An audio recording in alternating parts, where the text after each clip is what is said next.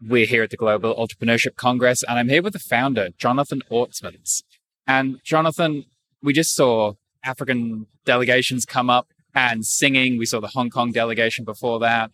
And I quote you when you started out, you're saying, we wanted the world to know Silicon Valley didn't have a monopoly on entrepreneurship and that we wouldn't judge the citizens of a nation based on their geopolitics. But what I loved about that, just the follow-up, that the raw talent in Silicon Valley was not generic or unique. It was a combination of factors. And this was your theory of change. This was out in the world. How's it going?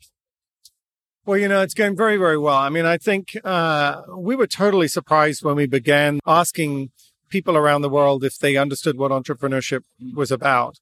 And part of the result we got at the beginning, people were shy about it, or they affiliated it with behavior by corporations that had left people displaced or discouraged in the past. And so we needed to explain to them that this was something that can be built and grown from the bottom up. It's about creating, forming teams. It's about dreamers, builders.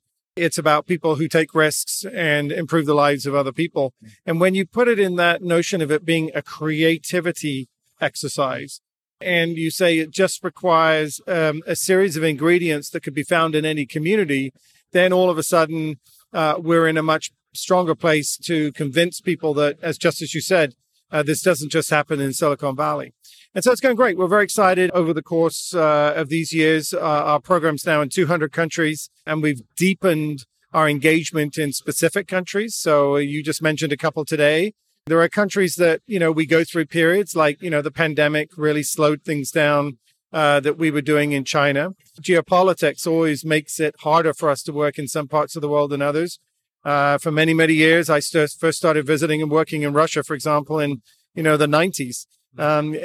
For many years, we were operating in 32, 33 cities throughout Russia.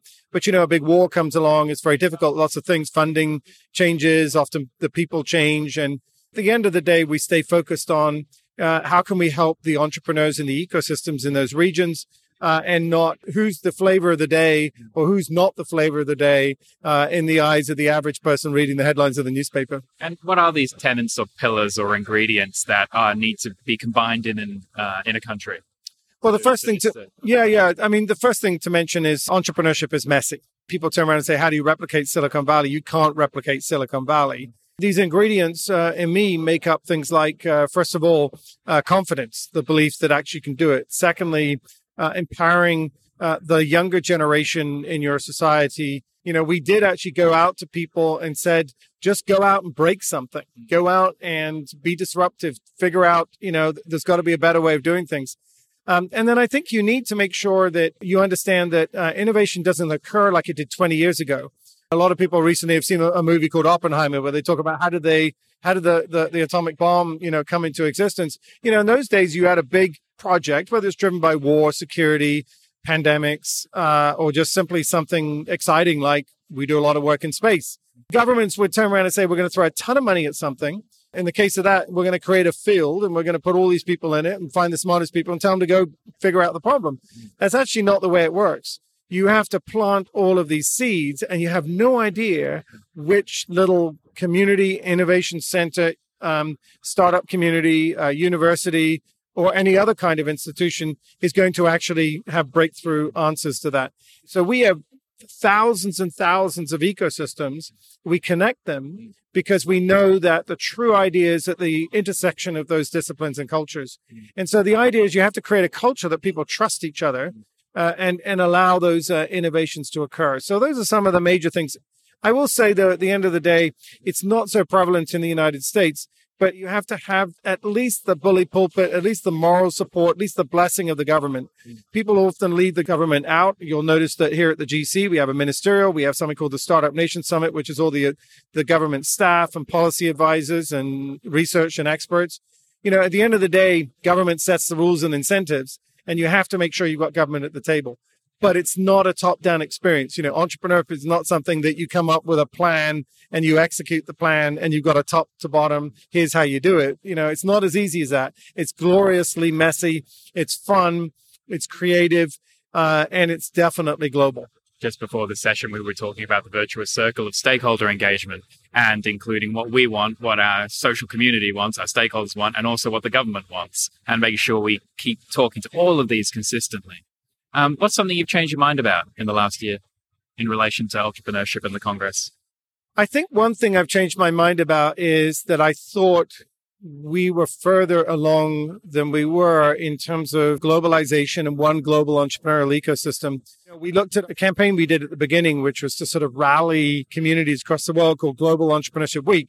And that was targeted at going to every school and university and local organization we could find in every city, and to get the people who understood the word new firm or entrepreneur or creative person to say, okay, now go out to your community and get a lot of people off the street and tell them at some point in your life, you too could be someone that could build something or disrupt something or work for someone that's doing that.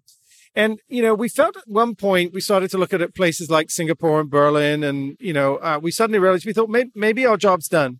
Maybe entrepreneurship is truly accepted and loved around the world. And that maybe actually now it's just a question of sort of implementation. We've actually, as we say in the startup world, we've actually figured out the product and we've got the product fit. Now we just have, and we've scaled it, but now we just have to work out to help the other people, come along. I think the thing that I've changed my mind about is a little bit that our work is lots of work to be done, because the geopolitical tension, the clustering of countries have created a new challenge for us.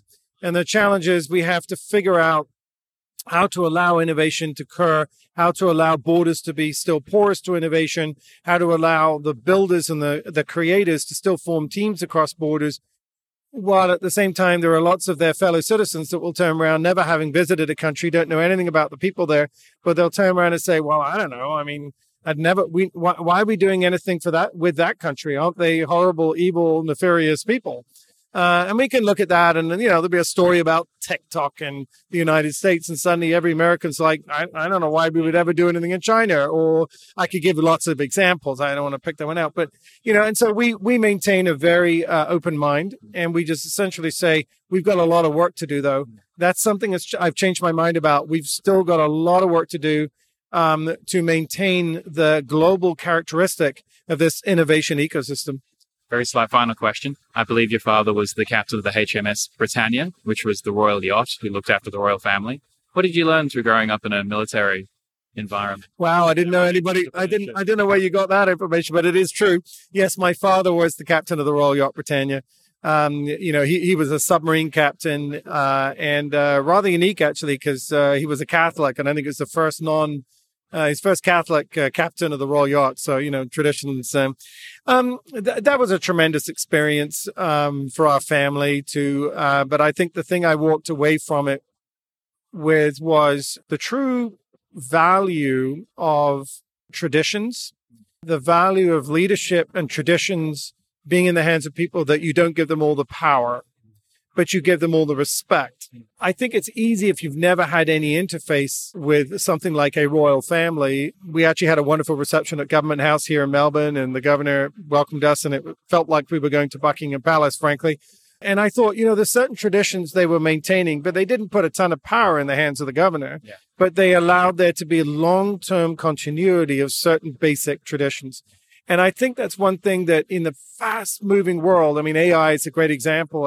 AI is, as I said to someone yesterday, one day I come home from work and I'm talking to my kids and they're showing me or laughing. And the next day they're saying, okay, we need new rules. Literally the next day, they're like, I just discovered that AI will do my coding for me, but there's no rules on the website, Dad, in the school as to whether or not I'm allowed to do that. And I'm like, well, it's only 24 hours old until, ChatGPT just came out. We're on just about to roll out version 6 now. But the point is, everything on that happens so fast. And the dramatic changes that some of these technologies in every aspect of our lives will have on the world, I believe that experience that, we had as privileged as a result of my dad being a Navy captain and having that great, it opened my eyes to the value proposition of there actually being some, you can call them titular head of government, whatever you want to call it, of maintaining some long-term traditions in order to ensure that you don't lose too much of what a culture is about.